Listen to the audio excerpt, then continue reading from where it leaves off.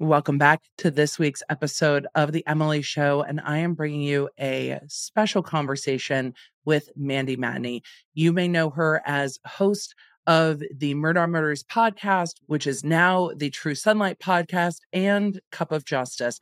I'm sure that you've been following along with her work. When she started covering the Murdaugh case, she was a local reporter in South Carolina.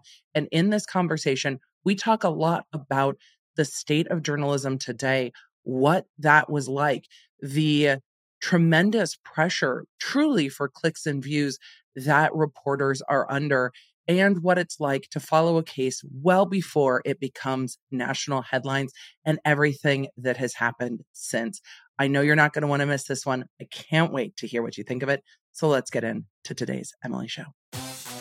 Welcome to The Emily Show. I'm Emily D. Baker, the internet's go-to legal analyst and big fan of the cursey words. I've been a licensed attorney for over 17 years. I'm a former prosecutor, and I break down the legal side of pop culture and entertainment stories we can't stop talking about. We should just get into it. Let's go.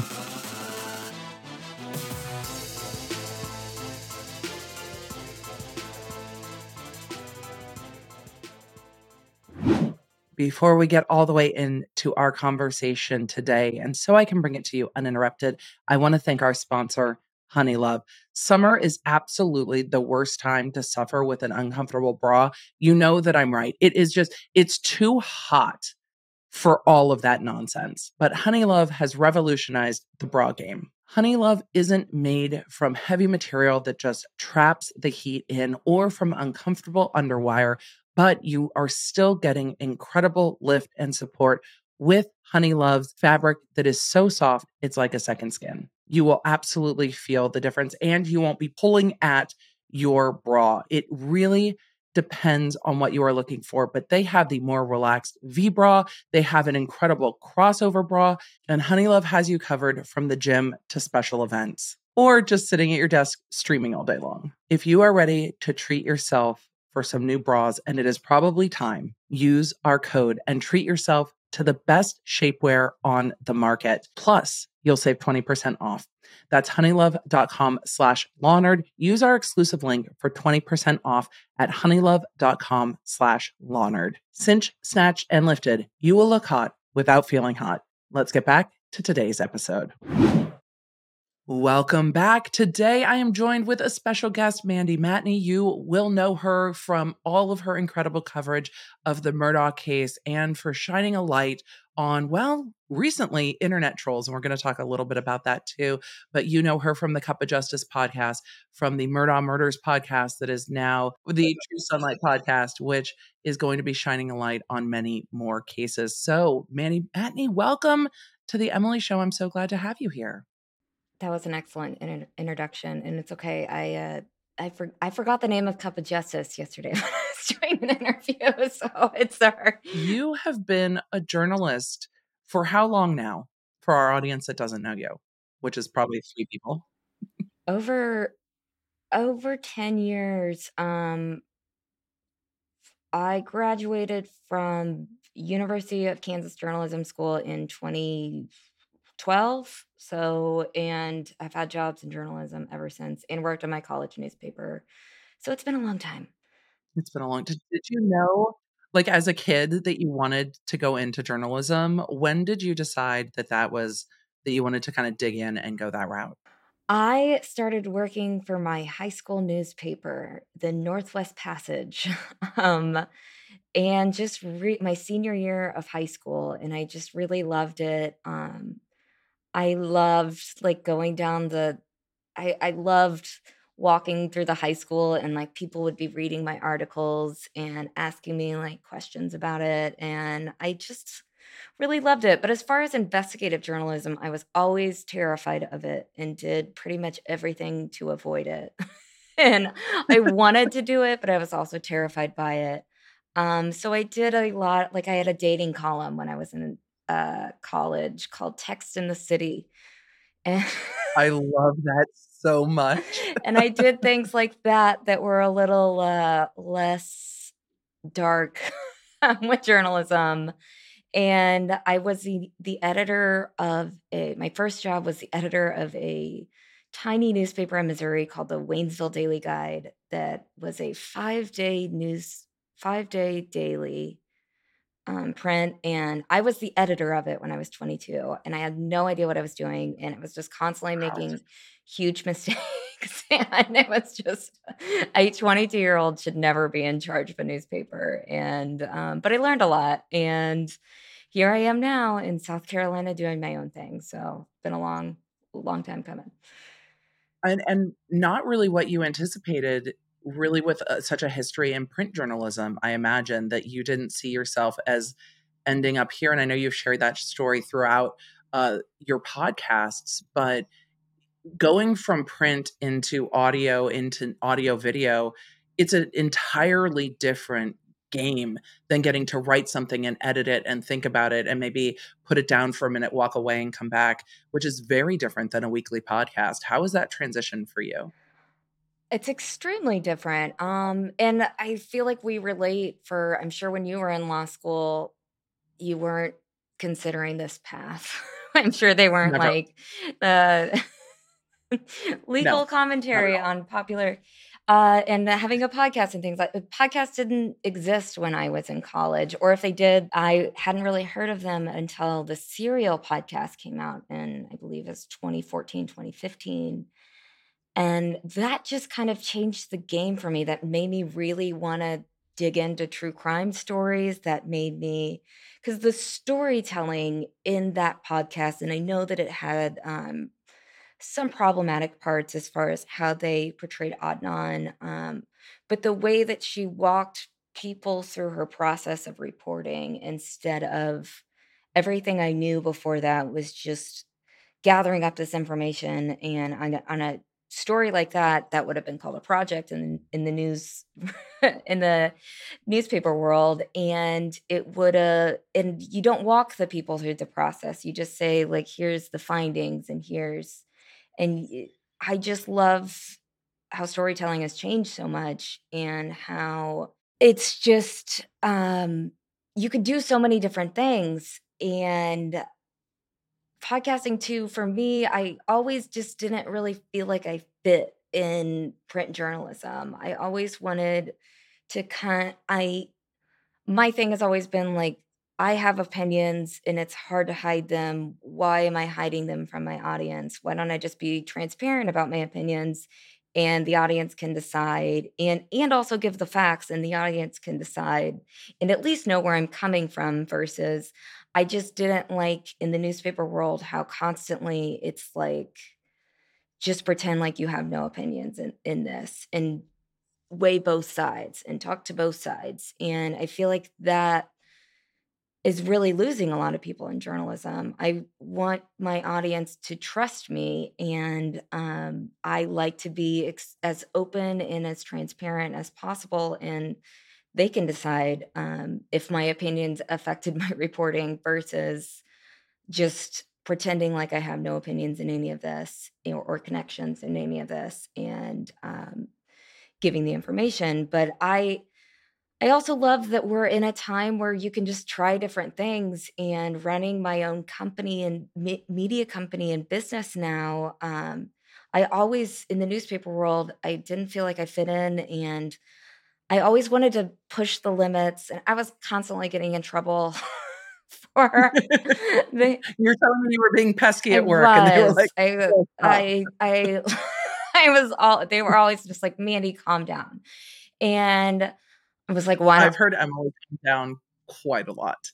just a lot of old men in suits told me to calm down during my career, and, like, I always wanted to, like, save journalism and always wanted it had this in me to I wanna see a future in this, so I was very passionate about the newspapers that I worked for and getting our communities interested in their newspapers again and behind their newspapers again. And I would come up with ideas all the time. And just a lot of times they would just fall flat and just like, no, we don't do that here. And so after years of doing that for a very long time, now I can just try my own thing. If it works, it does. I love experimenting with where we have a new platform that we are for our premium members that we are showing people cases and and they can go through documents and articles and just kind of a new way of telling stories and discussing them with our team, which I think is something that the traditional newspaper world just leaves out, which is uh, people need to trust the journalists that are telling the story, and people need to have a relationship of some sort, and feel like they can know this person and get behind them and support them. I mean, newspapers need financial support at the end of the day, and what's been happening in the last 20 years is I feel like the traditional world is just kind of watering down reporters and journalists, because that's where I was a few years ago, just so afraid to say my opinions on Twitter or in any capacity that you're not really a person, you're just this you're like a smushed of all these things. You're a smush blob of all these things that everybody else wants you to be, and then nobody wants to support that person. Like, I was just constantly 'Cause you're not a person, you're just a shell at that point right, and reporting. right, and it makes people can hate, media companies a lot better when they don't know anybody that's involved in those media companies and not trust them, and so I've just done it different, and I've appreciated that, and I appreciate And having I an think we're audience. seeing that. We're seeing that happen, but you said, if it works, it does, which is, I think, maybe downplaying a little bit the success that you've created and built through the way that you tell stories. I believe when Cup of Justice, your second podcast launched, it launched like at number one across iTunes or Apple Podcast, which I will always call I will too. iTunes because I'm old. So it launched at number one.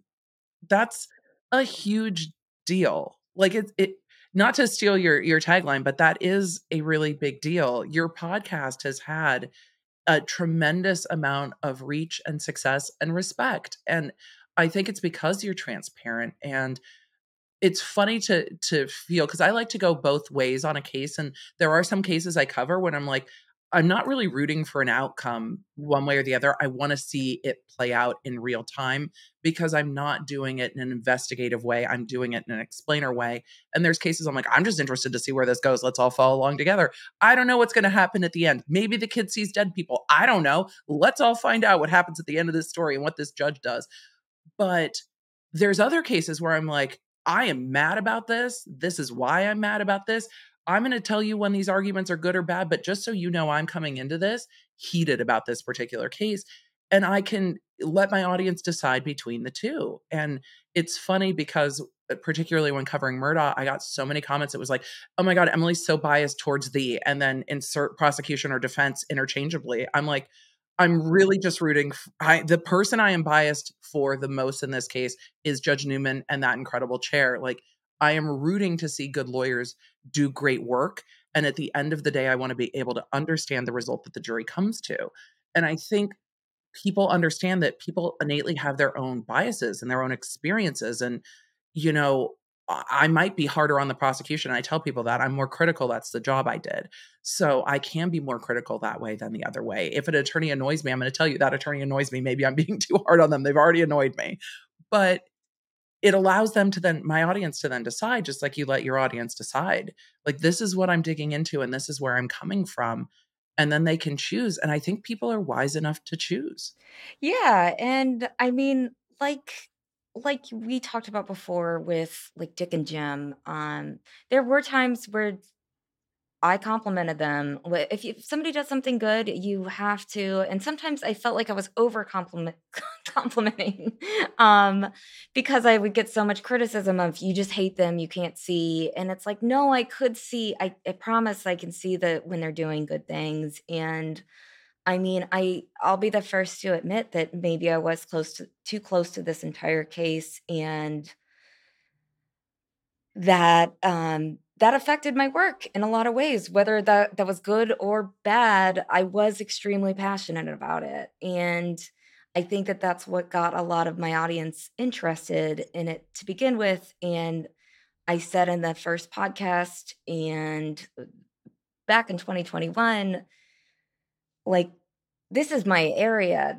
This is this is important to me. This is something that needs to change and that I have lived the last couple years of my life thinking and breathing about and worried about. And for the trial, I refuse to hide my bias about I think Alex Murdoch is one of the worst people on the planet, and I think that he absolutely deserves everything that every all the situation that he's in right now, and I refuse to try to give both sides to that. He's a bad guy. Um, and And you've also made that really clear. yeah, You've made that incredibly clear, and again, I don't think there's anything wrong with making clear, like, we've dug into this case and have a perspective on it. right, and it's like I had a lot of evidence to back up the fact that he was a bad person. It wasn't just and I think that people see me online as somebody who can't see it, who can only see this vision of I hate Alex, but there was a lot of times when I would sit down because 'cause I'm very hard on myself, and I would sit down and really stop to think about, like, okay, what is it that makes me hate this guy, and what is the opposite? What are the other factors that I'm missing here? And I mean, but this whole concept of just being neutral and like court TV, I feel like does that a lot.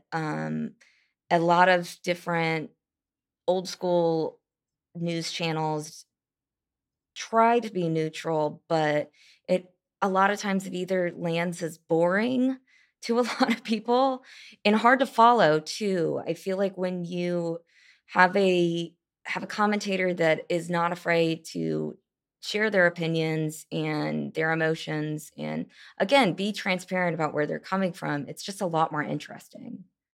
When you started covering the Murdaugh case, you started really pulling the thread on the Satterfield settlement and what had happened there. And it doesn't seem like you picked up a tremendous amount of support in your initial reporting. What made you keep going kind of down that road of saying, I know that there's more here, even though it wasn't necessarily gaining the traction that we've now seen? Because I think it's easy to see how successful you've been, your podcast has been, and what a heard voice you are in the space now. But it's real easy to forget that that wasn't always the case when you first started covering this story.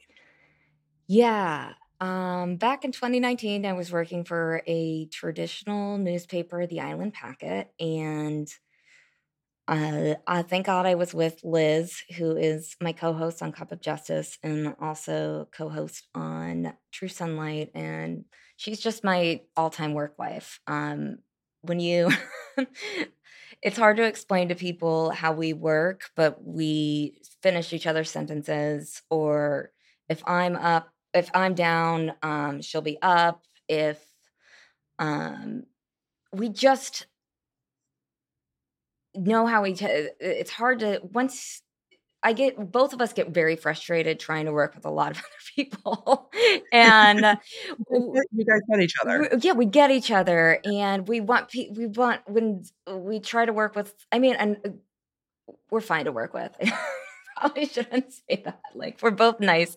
I feel like the internet just uses us as these mean girls that, like, refuse to, work with anybody else, but we really do, and we're both very nice, but we just get each other, and having Liz right next to me and another reporter, Teresa Moss, who doesn't work there anymore, but she was also very, very pesky. And the three of us were just like, there's just a lot wrong here. And just continuing to not only just have this gut feeling of like, there's a lot more here. This could be something really big. And also just meeting the more and more people I met from Hampton, either online or some people I would meet in person because they didn't want to talk about it on the phone because it was that Yeah. terrifying. They were it wasn't just a gut feeling, like, they were telling me these things, like, "This is how it is in Hampton, and something has to be done, and we need somebody to tell the truth about this family," and, from the get-go, from the first day that Mallory, was missing in the boat crash, everybody just started saying, and online, it was very easy to pick up on the fact that people from Hampton were saying that this is gonna get covered up and this is gonna go away because this is what happens. And that's just kind of the angle, and it really did feel like I've been avoiding doing this type of investigative work my entire life. It's time to do this, and it's time to do it in the right way. which isn't easy to do because you know it's going to be an uphill battle. And I mean, this is before for my audience, we a lot of them have seen the body cam footage of do you know who Alec Murdaugh is? That's his son. Good luck. This is before any of that was even out, but you knew that that was the case. You knew that that was the case. You didn't need to see the body cam footage to know that was exactly the sentiment and the case. I think that that body cam footage particularly helps bring the rest of the nation into this is how people locally were feeling because this is what was happening. What I was stunned by at the trial, and you probably weren't because you've been covering this for so long, was Alec Murdaugh rolling around the hospital with his badge hanging out of his pants pocket. I have a badge back in my set here from when I was a DA. It's in Lucite now, but I that badge was not sitting on the dashboard of a car. You would have gotten in the amount of trouble you would have gotten in for that unless you were actually needing to park your car at a crime scene for work. Um, those badges weren't for personal favors, for leverage, for asserting yourself in places you shouldn't be, for accessing a crime scene that you're not the district attorney on, that you're not investigating or involved in. And it seems that Murdaugh used that badge and power and privilege for all of those things to access the crime scene and to take the boat away or for his family to be allowed to take the boat away to get into the hospital access that he never should have had to talk to witnesses to a case where his son was involved. It was so staggering to me that all of that happened and played out in the trial. I was losing my mind for days over the red lights on the car, over the badge on the dash. I repeatedly lost my mind over it. But this is what the people in Hampton knew and had been trying to tell everybody. And you started telling that story. Yeah, an extreme abuse of power, like, to the extreme, and the fact that he had only prosecuted, like, a handful of cases and barely prosecuted them, most of them he did with his father, and he got that amount of power, that solicitor's badge, lights on his vehicle. On his personal vehicle. It's just so preposterous to me that he's rolling around as quasi law enforcement with a badge, a gun, and lights on his car, doing whatever And he nothing has wants. been done about that, and that drives me crazy. It's like, okay, clearly that was a big problem that we had, and what can we do to make sure that doesn't happen again, Duffy Stone? That you gave David him the Christine Stewart. badge. What are you doing to prevent that from happening? And, I mean, that was a big thing. I believe I started hearing about Alex's badge use and, roll it the phrase that a lot of people use is he would roll up into parties with his lights on. And, I mean, the characterization that paints Alex in and in the area that just dealt with that, a person like that that was just awful and had all this power that he could loom over others and flash a badge if he needed to and do whatever. It's just stunning to me, and Well, and flash his lights and get into access that Mallory Beach's family were kept away from. exactly. It it again, it's staggering to me, as this was all, like, spilling out how much there was because it was like, "And wait, there's more, and wait, there's more, and wait, there's more." It's absolutely wild, but his bad use with the boat crash, was that something you knew from sources that it was gonna get covered up? When you started covering that, were you like, "We need to get to the bottom of this?" Because I still see people online saying, "Well, we don't know if Paul was really driving, and we don't know, what was going on there," and I'm like, it seemed to me that witnesses maybe gave, revised versions after they had some time to chat. it was very clear, um, getting when I got the DNR file in the summer of 2021, so after Paul died and they finally ended the case, and I went through stacks and stacks of reports and all the evidence that they had. It was very clear that every kid on that boat knew exactly who the Murdoch family was and knew the power that they had. And Alex's just presence in the hospital was terrifying to them and did make their statements a little shaky at the time. And they just lost their friend, and there was just so much going on.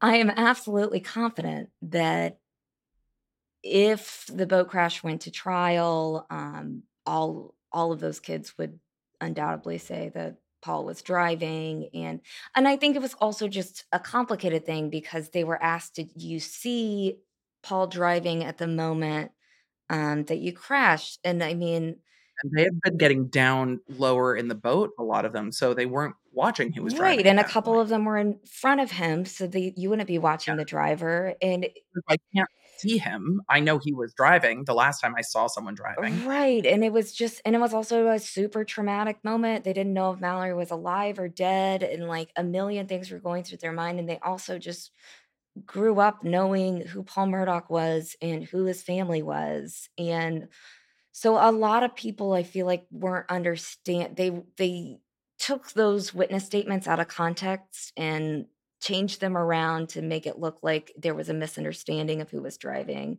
but I don't think there ever really was. I think, and I believe in I mean, and if you read about the moments before the crash, Paul was the angry one that was out of control, and Paul was the one that, like, why would Connor accelerate through and if you see I've actually taken a boat through Archer's Creek, and it is super even during the day, it's hard to navigate through, and I don't think a lot of people get that.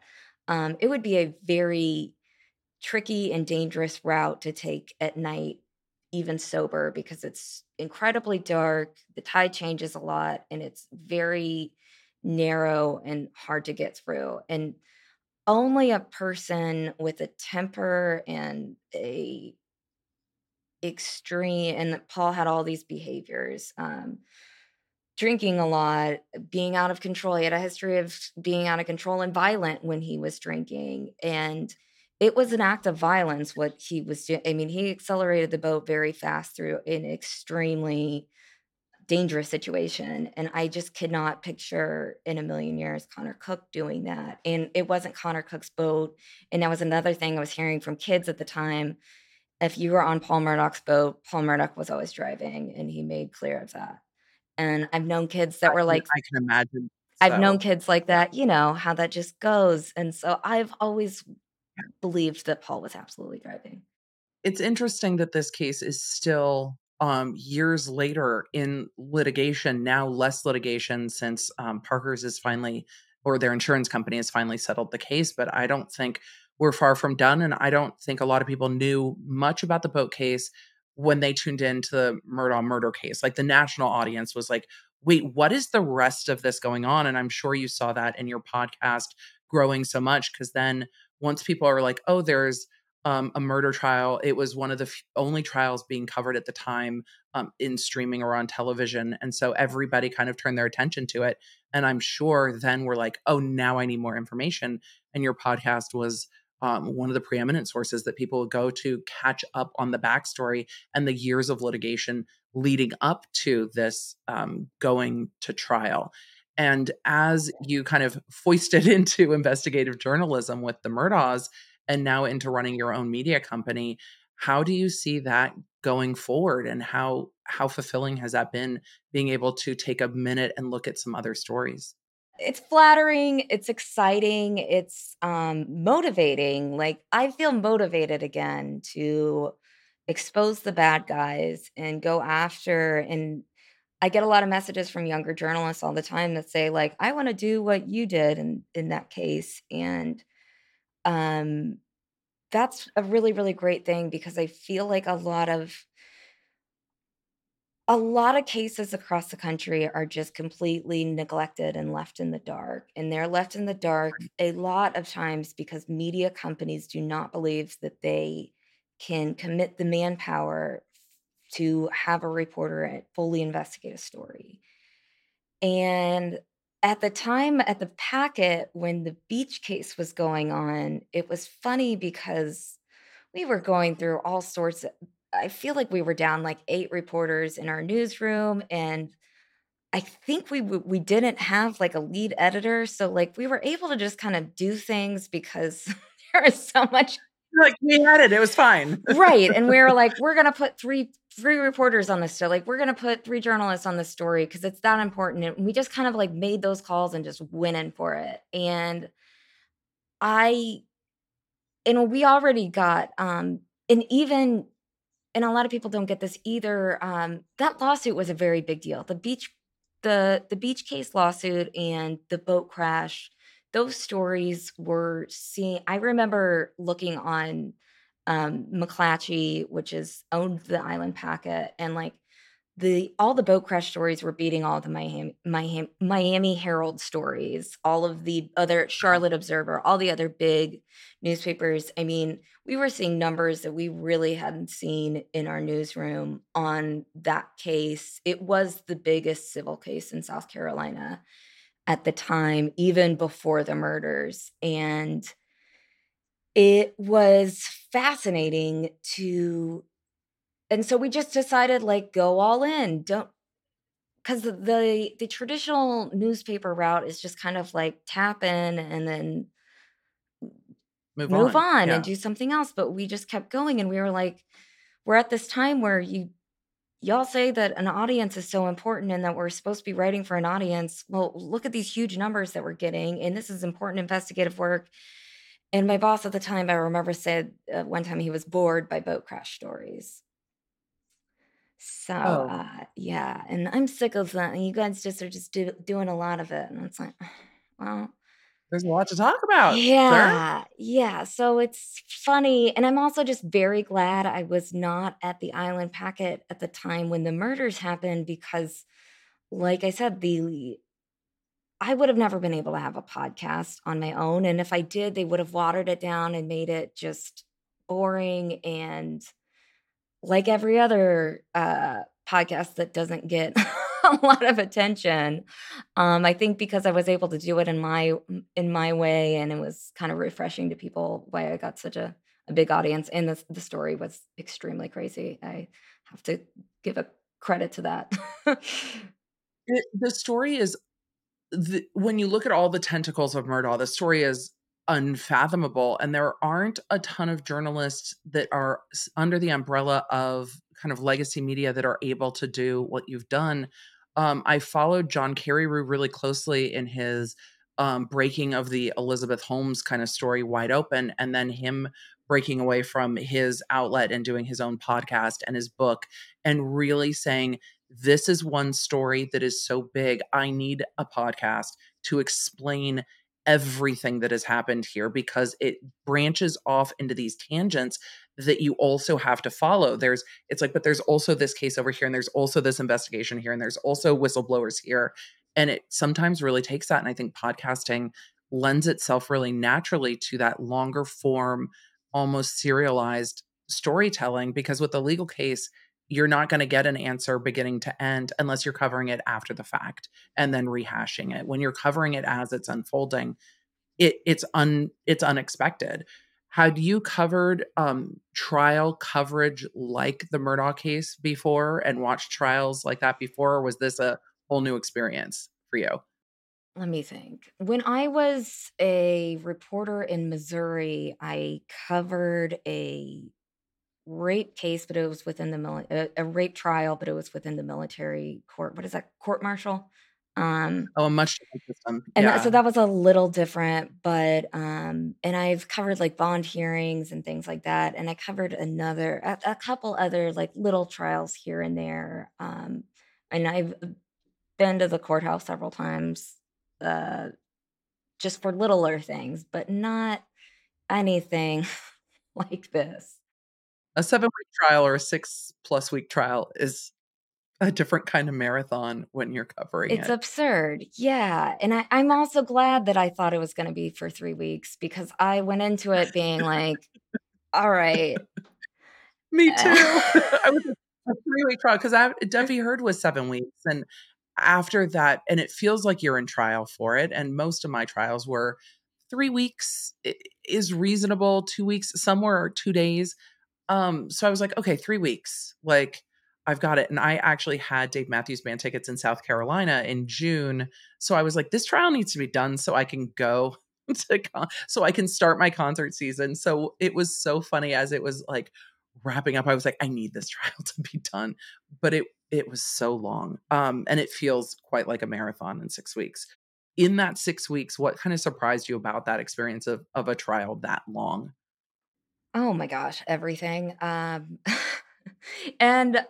I like going back to this idea of being able to do my own thing and being able to make my own decisions for coverage, that was so essential in this trial because, I mean, I didn't I was so defeated and exhausted by the last 2 years by the time the trial happened. I didn't wanna do it at all, but the way that I could possibly do it and mentally be able to give my all, to our premium members and to our audience and be able to fully analyze, you need your whole brain to analyze the Murdoch story and all the tentacles, and I also love just being able to constantly provide context to people that they wouldn't understand both on Twitter and within our premium channel. I couldn't do that if I was in the courtroom, and a lot of people didn't get that and thought of me as, like, less of a journalist because I wasn't in the courtroom physically, Huh. and again, I think that that's kind of an old school idea of covering trial that you gotta be the reporter in the note with the notebook, but, like, we had sources in there. It's streaming. Right, and we had sources in there every day who were looking at the jury, and we were able to know what was good. That was the only thing that you could not get streaming, and you could also get a better angle on a lot of people versus if you're in the back of the courtroom. You can see the attorneys' faces, you can see the defendant's face, you can see how they're responding to things, you can see the witnesses more clearly. I think you have a much better view from streaming than you do from in court. Of course, you don't hear, like, scuttlebutt in the hallways if you're not there, but if you have someone there sharing those stories with you, then you have kind of a 360 view. It's funny that it's like, "No, you have to sit in the hard chairs or the hard pews in the courtroom to be a real journalist." You're like, "No, you don't." Without technology, which is crazy. Like, the rule was journalists could come, but they can only take notes on pen and paper, and my handwriting is atrocious. I love technology. I use this program called Otter that takes notes, automatically, from audio, and am so used to this world where I'm constant and I like to look things up and make sure as I'm looking for context, make sure that I'm right about, "Did this happen then? Blah, blah, blah." And I am also just a kind of a hyperactive person, and just the idea of being in a courtroom in, like you said, a pew and also in a room of a lot of people who I really don't like, and a lot of people who really don't like me, and kind of a target on my back in a lot of ways. I wouldn't be able to concentrate. I wouldn't be able to analyze and do the things that I was doing and really be able to have 2 great podcasts every week as we were doing that, and I would have been, I mean, I was so tired for weeks after that for weeks after Yeah. the trial, and it still feels like this traumatic, exhausting portion of my life that I would never wanna go back to. Um, I can't imagine just the and a lot of journalists did get up and go sit in that pew every day and then have to type up your notes and make a story. They just feel like that way of reporting is old and outdated. And like you said, now that you can stream trials and see a majority of angles, there's just a lot more that you can do.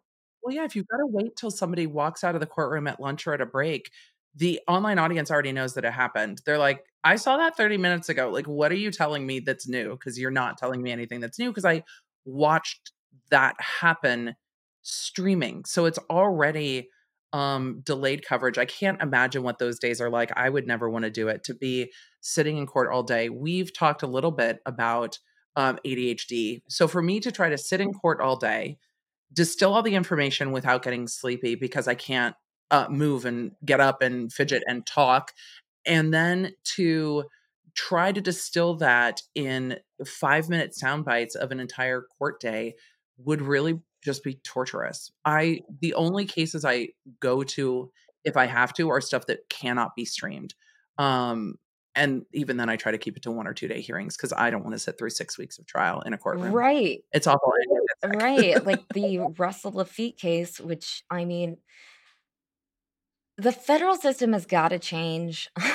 The federal system is so different, with trial coverage. There Yeah, absolutely is no cameras, there absolutely is no streaming.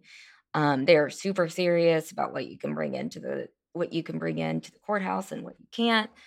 And it's just a very formal, rigid, outdated process. But for that case, I was there almost every day. But then at the end, I was like, I'm so tired of hearing from Russell's cousins. I can't take this anymore. I'm going out but again, I had sources who were in the courtroom who right. were able to tell me the verdict as it was happening. And that was just at the very end. But you have to just constantly, again, realize that everybody's different. I have ADHD. I am not a great note taker. My skill sets are in analyzing and other places. But just because one person does one thing doesn't mean that they're a better or worse journalist. And also I had plenty of sources in the area. I feel like a lot of national media wanted to like get the scuttlebutt, like you said, from the lawyers and be able to get that Eric Bland interview or whatever. I'm like, I have all these I've been there, done that. Well, just text them later, it's Right, fine. exactly. It doesn't benefit you to be there in person, but it's funny because so many of the content creators I know who have had, particularly more traditional careers and then branched off into an offshoot of that traditional career, which is what, going independent, I feel like it's taking a very traditional career and being like, "I'm gonna do the thing I do, but different."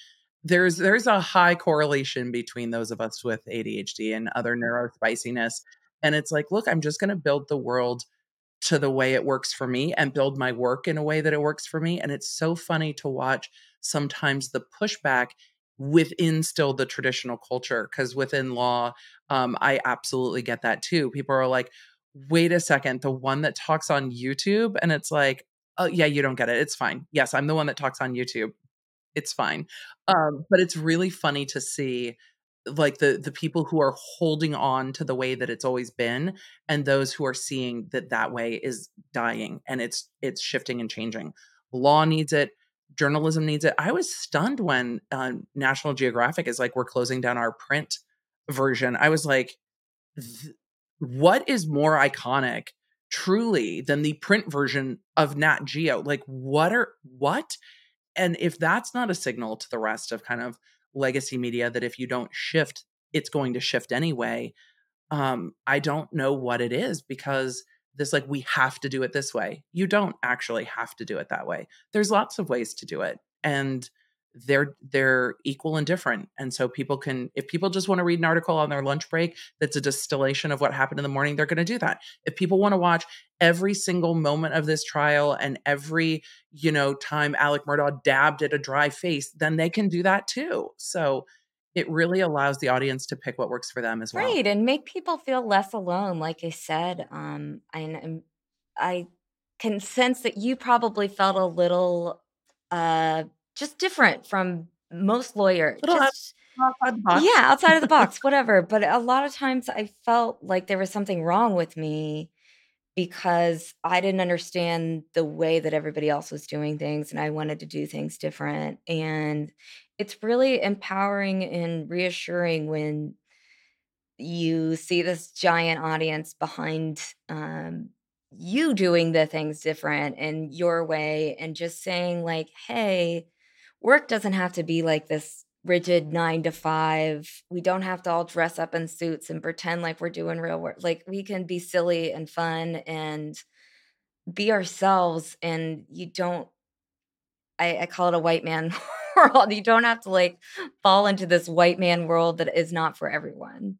Yeah, the neurotypicals, don't always understand that there's a lot of different ways to do things, and it's something that I tried to fit myself within the box of the DAs. I'm like, "How are the other lawyers doing this?" And I'm like, "I can't do this job the way y'all are doing this job. I'm inspired by how y'all are doing this job, but I have to do it my own way." And people are like, "What is with the fact that you have, like, 17 markers on your desk?" I'm like, "I needed a chart, and I needed it to be colorful. Leave me be with my whiteboard, my tabs, and and my colored highlighters. Like, leave me alone.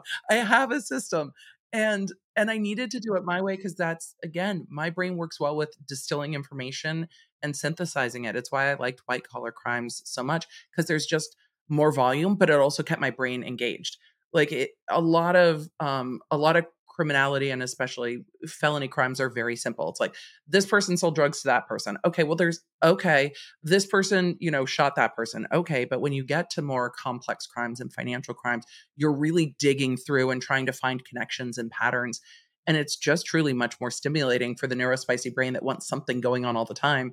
So I'm not surprised that the Murdoch case also kept you super engaged because every couple of days it was something new. And that's when I was like cover because when I cover things, I cover multiple cases at once.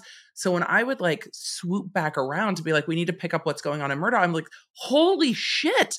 Why are there so many filings in so many different cases? And it hasn't stopped. It's gotta feel it's like the trial ended, but this case is so far from done. And it's going to be much longer, but it's got to feel like a little bit of a breath of fresh air to weave yourself out and around it and get to work in the way you want to work. Because now, if you want to cover something breaking on murder, you can. But if you don't want to, you don't have to. You can pause it for a few days. Or do you feel that you can? Or is your audience just like, no, no, there's shirtless pictures we need to discuss? Oh my gosh, so much there. Well, The amount of the amount of the texts, the amount of DMs, I the amount am of emails. so tired of it. I feel like there needs to be a lawsuit for I I am emotionally I am, distressed. yeah, I will get in on that. Things you never needed to see on the internet. Oh god, I was not yeah, anticipating that. never. I was like, I'm scarred forever. what is happening? Yeah, but a couple things in that, and circling back, I think that, like, ADHD in a lot of ways is a superpower, especially for content creators, and I always tell people, like, I get like, you too, I can tell. I get bored very easily. I like to be all over the place. I Right. like really exciting when I'm reading a story, a lot of times I just stop reading because I just get bored and blah, blah, blah. You lost me. You can hear your brain scream like, Yeah, "Boring." And you're just like, done. And I think that that was a thing that made us was a superpower for me doing a podcast because I have this don't be boring in my head. Like if I'm a listener, don't you have to make sure that they're not going to turn it off and be so bored. Um, and in journalism, McClatchy had like all these weird stats on each reporter, and they had a stat "Ooh, on how far people read down your story, like what percentage of the story people by them scrolling. that's And wild." I had a really, really good number, and I wasn't surprised by then. So did Liz. We had like some of the best in the company. Right. Right, because We don't wanna bore ourselves. right, and we both yeah, we have that voice in our head saying, "I'm bored," and if I'm gonna write something that's boring, I try not to, and I try to make it different. I'm so stuck now on the fact that there's, like, company-wide statistics on this because, like, my YouTube statistics, like, I know and my team knows, but nobody else knows. I mean, but it reminds me of the DA's office where we all knew each other's trial statistics. Well, there's over 1,000 attorneys, so you don't know everyone's trial statistics, but your trial statistics are something where you're like, oh, so and so's done this many trials, and within courthouses, you know how many trials people are doing, and trying to distill work to numbers is also something I wasn't super interested in. It's like, but some of the cases I'm doing are not a 2-day trial. These are cases that are going to take 4 months to put together because it's boxes and boxes of records. But it's interesting to know that even in journalism, there's these little like quirks of, oh no, there's statistics on every single We thing. That's had so we had statistics on, and as I was getting ready to leave McClatchy, because I was just done, we had like a they were trying to get reporters to essentially sell newspaper subscriptions and have contests between who could convert the most newspaper subscriptions, and they wanted us for our birthdays to like Orphan Annie, please for my birthday, please buy a subscription to the packet. They And then we realized that the CEO was making millions of dollars, and, I think he had like a 30,000 a month stipend for his housing, which was a lot of reporters' salaries in McClatchy, and it was just all very, kinda coming down on me in 2019 that this is getting really bad, and like you said, there's good and bad things when you look at numbers, but it I mean, we had numbers on how many page views, how many of our stories converted people to, spend money or buy an ad or blah, blah, blah. oh, to subscribe or Just whatever. everything, and, it was just almost too much, and it just makes you kind of over analytical on, like, is somebody are enough people going to be interested in this story? And you take a lot less risk, I feel like, and that was something with the Murdoch story that was kind of annoying to me that, um, every media company in the world was descending on it after it got really popular, and it's because there was 0 risk involved, because, like, they could just write it up and swoop in and say, "Oh, this is a really easy, simple story," and, "Oh, look at all my page views." And it's like, yeah, it's not simple, and maybe you should take a risk on it. Maybe you shouldn't be the 7th, or there was probably more than 100 reporters at, covering the trial. Maybe you shouldn't be the 100th reporter, covering the Murdoch case. Maybe you should go down the street and find another murder and something else to investigate, but because reporters just feel so much pressure of, like, if you're not gonna get the numbers, then your job's at risk, and it's Which makes it really hard to break anything new and really speaks to the reason that you don't see different stories. You see one story pick up and then everyone jumps on it and then that story picks up and then it feeds on itself because then people are like, "Oh, everybody's covering this. This must be important." It signals to an audience like this is important when you go into your news aggregator and every single story is regarding the same topic. There's no new information to be had.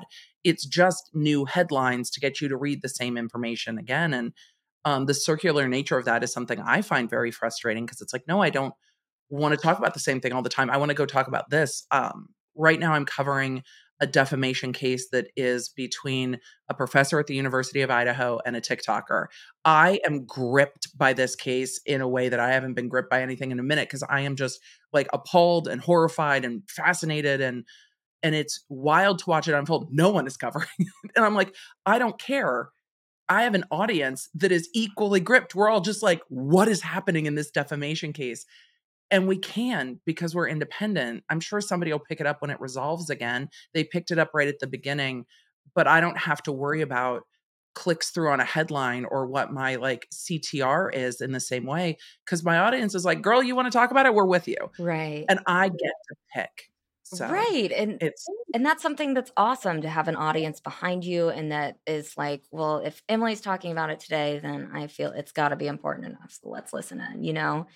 or at least it's gonna be interesting. It might not be important, but at least it'll be fascinating, and Right, it's media could do that too if they invested in their local reporters in a way that the audience was like, "Oh, if you're talking about this, I must need to know." right. You can do the same thing, but it sounds like they are not willing to invest in building that.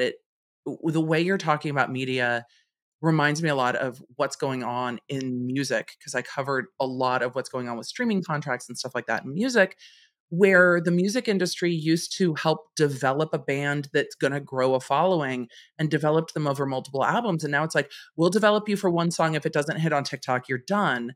And you can't really develop that kind of organic following with developing over one song. You need to let artists grow. And it's the same with creatives in the journalism space. People want to think and grow and build people who want to follow them locally because local reporting is so much better than national reporting most of the time. And it sounds like a lot of that is by design and constraint from the top, not from the individual journalists. It is, and, you brought up a good point with, like, on the murder on all these big cases, you can find 100 different versions of the exact same thing, and I think that that's honestly a tragedy that is killing journalism right now is the amount of wasted time and energy and reporters that could be doing their own individual stories instead. And one of my jobs at McClatchy, I was a news aggregator, and they wanted me to do 3 to 5 stories a day on, like, the hottest thing that would basically get clicks for the company. And So, what's trending on Twitter, can you write about it so it will get clicks because it's trending on Twitter? yes, basically, Wow. or Reddit, or I had to learn about Reddit, Or and, trending yeah, somewhere. or it could though they wanted us to predict the trend. Anyways, it was very stupid, but I learned a lot as far as how to get, like, what people are interested in, how to get people interested in a story, but at the same time, it just felt really gross. Like, it just felt like, why are we all wasting our time just rewriting the exact same thing when our skill sets are to find other stories in our local areas and do something about that and writing our own story. And I got a lot of crap at the beginning for, saying that, like, I was possessive over the Murdoch story, but it was a very frustrating thing for me to experience, after doing 2 years of not just reporting in my day job, going home, listening to all the Stephen Smith case files and, interviews all in my free time. I mean, just being total meeting with sources in my free time, like, just being consumed by this thing and kinda laying out to everybody, "Hey, this is the story," and then people just swooping in and being like, "Oop, got it," and not really understanding the work that went into that. And I think that that's just a huge problem. We journalists need to not all just be repeating the same story over and over again.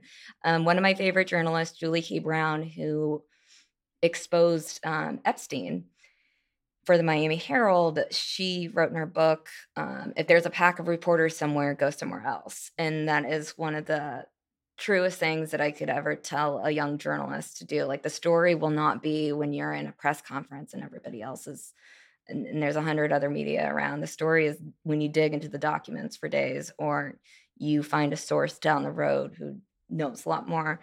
And I just think again, that's another just problem that nobody can get behind media, and they're not gonna make money if they're just all printing the same thing, and it just is all so blah.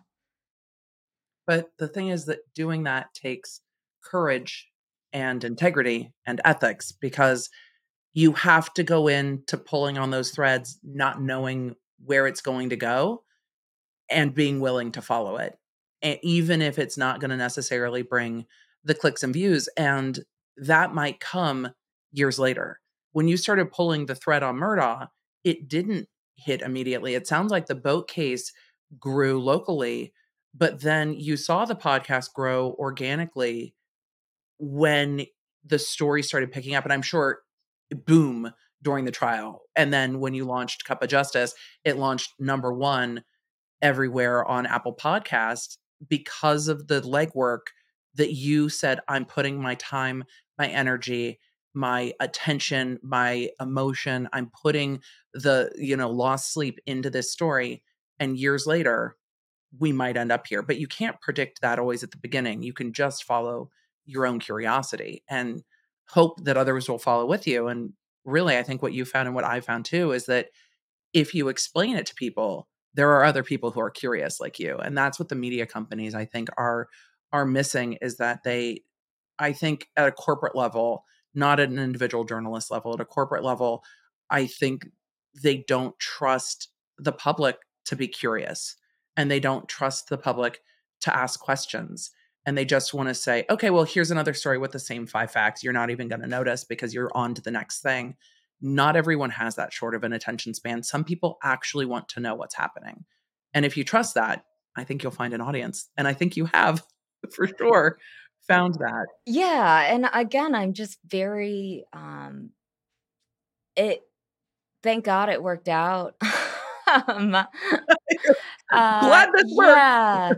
But there were times between, especially between the murders and, when a lot of people realized what was going on in September 2021, when the case just blew up, that I mean, my podcast was doing a lot better than a lot of people, but it still wasn't doing great, and it still wasn't really worth the time and energy and shit that I was getting from other people.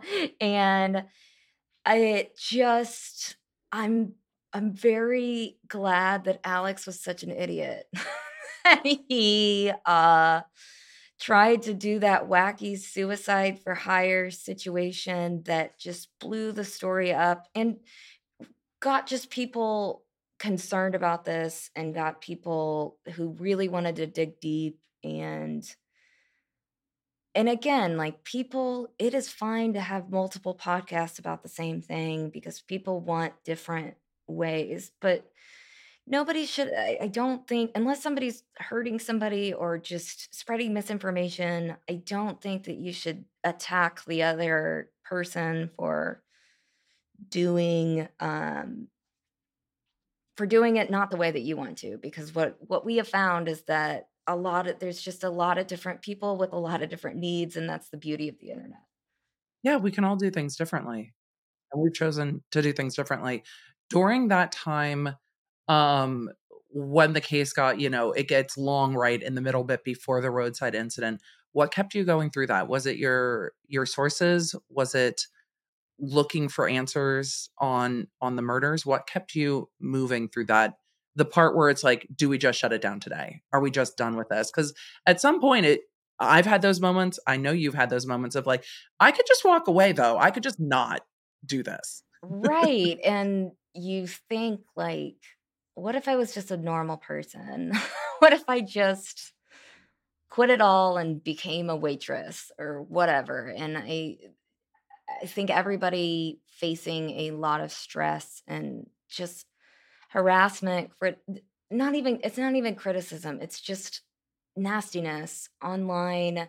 It just gets really hard, and it makes you kind of wanna disappear in different times and just like, the world just wants to be just me to be just a normal person who blends in with everybody else. Maybe that's just what I should do, but I would say my sources and a lot of victims involved who were talking to me, completely off the record at the time, showing support for the podcast and saying, "Hey, all of this needs to be said. Thank you for saying it." And that's really what made me continue. And there was also just a few big supporters that we had early on, including financial supporters. Like, I'll never forget the Bannon Law Group. they they were a local they were a local law group, and I didn't know them. They emailed me one of the first days that we put the podcast out and said, "Hey, we really support what you're doing and we want to sponsor." And I was like, "Oh my God, we got to I didn't even think of that. David, how much do we charge?" and that was another thing that just really, oh my gosh, people locally are behind this. And also, man, people in Hilton Head were very incredibly supportive that entire period of time. I would go to walk my dog and people would honk their horn at strangers would honk their horn at me and say, "Can't wait for the next podcast." And That's it was incredible. crazy. And walking Luna, people recognize Luna before they recognize me often.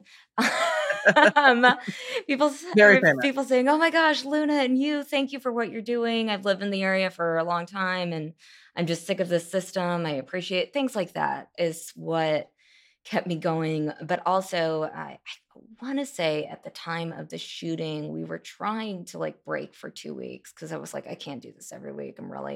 I'm too tired, I'm too worn out. I just can't keep going," and Murdoch had other yeah. plans for you. I was not. He's like, "I'm about to take a break." He's like, "I'm about to make Blow sure it you all can't up. take a break for another year and a half. Good luck with that." Yeah.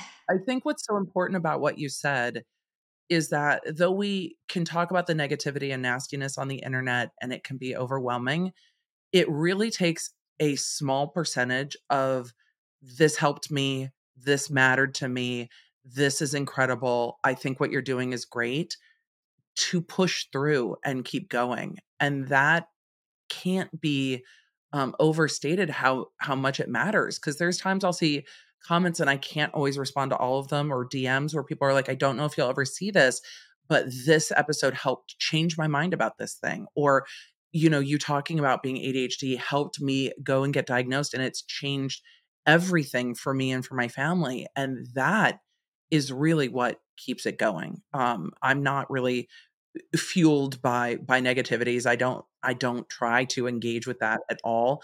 It really is the people who are like, "This matters to me," because I think of the things that matter to me, and if they just disappeared and stopped doing it, how gutted I would be. Um, when I watched, it was Miss Americana with Taylor Swift, and she was talking about the hate that she received and saying, "I felt like everybody just wanted me to go away, so I went away." And I'm like, but also how hard was that for all the people who were counting on you to be there. So I get both sides of it. I get the feeling of like, I just fine, I'll just go away then. But also all the people that are there like, no, this is now a part of my life too. And so you can't just really pack up and go away because Right. we've created something bigger. And I think it's important to really be a fan of someone, and I didn't really realize that before. Like, if I listen to a podcast that changes, my way of thinking or my life, just to reach out to the creator or comment on their Instagram, follow that, just do something to show that their work is meaningful, and it sometimes, I'm sure, feels like it's completely, um, not being heard, but yeah, a lot of those comments just change your day around when you really wanna quit and you really wanna give up, and then somebody just sends you a long email about how important your work is and how they look forward to the day your podcast comes out and how they were inspired to stand up for themselves at work or just different things. Those are the messages that just they matter so much, and I wish I knew that earlier in life because I wish I would've, like, reached out to a lot more people, and I just always thought, like, "Oh, I'm just a nobody, like, why would I say that they're great?" Like And then you think they know they're great, right? You're like, I exactly. think you're great. Obviously, they know they're great. No, No, we all need validation. we do, especially as women, and, yeah, if you are in the limelight in any way, shape, or form, you're definitely that person is definitely getting criticism from in some way, and there just has to be positivity to balance that out. Otherwise, it just becomes too hard and too impossible. I'm not gonna drag you deep into a light in the dark, Star Wars analogy because that would be way, way too nerdy. Do you have something that you are a super fan of? Do you have a super fandom that you are willing and open to sharing on the internet? Because I talk about my fandoms quite a lot. Yeah, Taylor Swift. That's not surprising to anybody. Who, I just went to her concert for the second time and currently have this bracelet on that one I of love my it. fans made me, and I met her at the concert, and it says That's so incredible. Karma and then, TS for True Sunlight and Taylor Swift. I love it so I much. It's I incredible, and it matters. It does, and I like her for a lot of reasons, not I love her music, but I love her ability to stand up for herself as a woman. There's just a lot of I feel like, she's taken a lot of shit from a lot of people and been able to rise above that and had just massive hate against her for no reason at all. What, you mean hating someone because they have a face is for no reason at all? Like, it feels like that's where some of the hate was with Taylor Swift. It's like, she has a face and hair, and I hate her. It's like, wow, that's odd. Okay. Yeah, and then people getting upset about her fandoms, like, people make fun of me because like, people made fun of me for going to her concert for the 2nd time, but it's like, it gives me joy and I love it, Wait, and people make fun of you for going to concerts too much? Oh, the things they must say about me. I'm getting ready to go to, like, my 7th Dave Matthews show this summer, my, like, 50-something, I think it's, like, my 56th or 57th show total. Like, I go so hard that I don't even notice that people are like, "It's weird that you're still doing that." I'm like, "I've been going to these concerts since 1996. You can't stop me now." It's like, this is a part of not just my personality, but my summer plans as well. It is like a core part of my entire summer. But I love it. I was not really in the, because I'm old, but the Taylor Swift genre. It was when she stood up to streaming rights on iTunes that I was like, "Wait, what are you doing over there?" Like, put her foot down and was like, "No, until you change this for all artists, I'm not doing it." And I've seen her do stuff like that again and again, where it benefits those downstream more than it would benefit her necessarily. And it's been really interesting to watch her stand up for the next generation of creators. And I hope to do that for the next generation of content creators, that as we stand up, and you've shown such a light on, I am standing up to shutting down a Reddit. I am standing up to a defamation lawsuit, to make it easier for the next generation and even this generation of creators to say, this is kind of the playbook and we're still figuring out in this new world, but you can put your foot down and stand up for yourself and it will go your way. And that's a really incredible thing. right, and the other thing that she did a few years ago, I think it was a DJ grabbed her ass during Yep. a photo, and every woman has had that scenario, and she was Taylor Swift at the time. She was on top of the world, and that guy felt like he had the right to touch her in that way. Yeah, the audacity, right? And and she sued him for $1 just for the point of it, and I thought that, and again, that's was something that was really hard for her to do, and it wasn't about her, but it was about the message that it sent, you know, it's about making it better for other people, and it was about, um I know that a lot of sexual assault is much worse than this, but this is about putting my foot down as a powerful woman and getting my power back because the way that he made me feel that day was not okay. It would have been much easier for her to have told the radio station, have him fired, and then walk away from it. Right. It would have brought her much less scrutiny. Right. Because of course people said the typical things, she's being dramatic, she's being she just wants attention, she just want blah blah, this is another publicity Nobody wants stunt. that kind of attention. And right, it wasn't, and it was really hard for her to do that, but that's why I'm such a big fan of her. It's like so beyond, and just as a creator, I love just seeing her do things that nobody's done before. I mean, her the Eras tour at a lot of these stadiums, she's the first artist ever to sell out 3 nights in a row, which is crazy when you think, because most artists are constantly, she's always the first female artist to do things. No, she's the first of all time to do a lot of things, and it's just carving, and also at her concerts, you see all these, like, 12-year-old girls and what that does for the world to see, and also she's a single 33-year-old woman.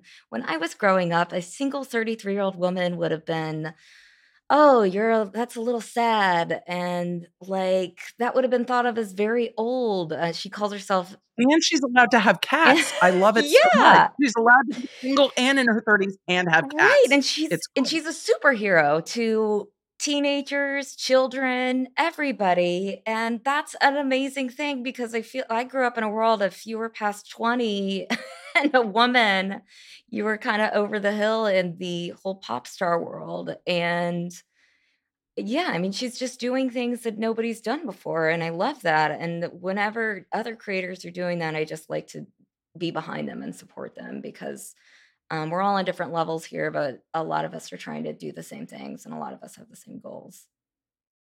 I think so too. I have taken up so much of your time, Mandy. It was so great getting to share not just more of your stories, but the behind the scenes on what's going on inside journalism and legacy media.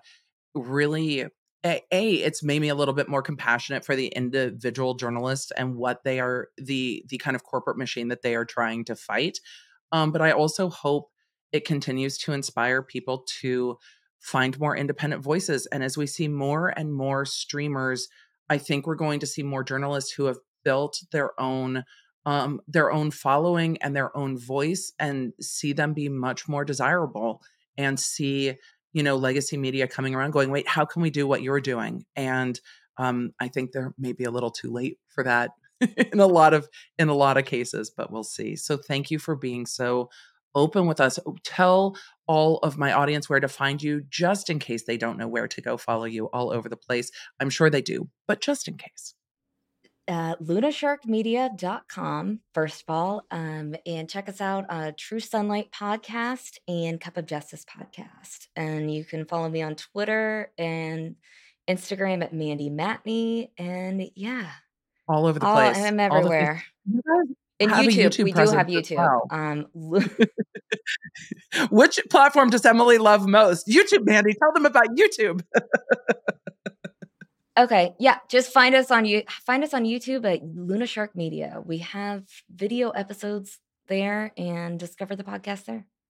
Thanks, guys. And if you want to see the episode that Mandy and I did for her podcast, you can go over and check it out on their podcast and on their YouTube channel.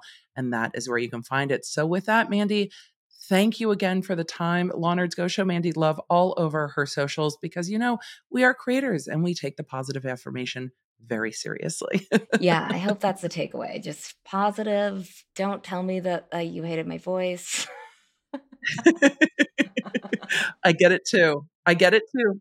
I get it all the And time. thank you, Emily. This has been wonderful. And again, you were an early supporter early on, sending lots of people to me. So I really appreciate that. And I really love just being able to. It's amazing. I kind of distance myself with a lot of people because I'm an introvert and just kind of like to, but I get so much energy out of having conversations like this and being able to relate to someone, and someone who I really respect. So I really, really appreciate it. And you've been just awesome.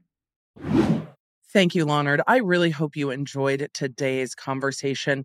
I don't do a ton of interviews on this show, but I would love to know who you would like me to have a conversation with next, down in the comments below or on social media. I hope that this brought a little more light to not just what's going on in media, but also the thing that I'm most fascinated by, which is what it's like to try to follow a story like this and really work that story before it becomes national headlines. And, just some good old giggling about Taylor Swift and being a fangirl. It was fantastic. So thank you again to Mandy Matney. I'm going to link all of her stuff down below so you can find her podcast, True Sunlight and Cup of Justice. And you can also find all of her socials down below. Thank you again for a great conversation. And now say it with me. May your Wi-Fi be strong. May your family be well. May your toilet paper be plentiful. May you have tickets to make your heart sing this summer concert season. And may the odds be ever in your favor. I will talk to you in the next one. You can find more Law Nerd goodness in our private Law Nerd community over at lawnerdsunite.com. And if you want to stay up to date with everything I'm covering, you can follow me on social media at the Emily D. Baker. I stream on YouTube on Tuesdays and Thursdays, and I recap those streams for those of you a little pressed for time over on the Quick Bits podcast and Quick Bits YouTube channel. Thanks for being a Law Nerd.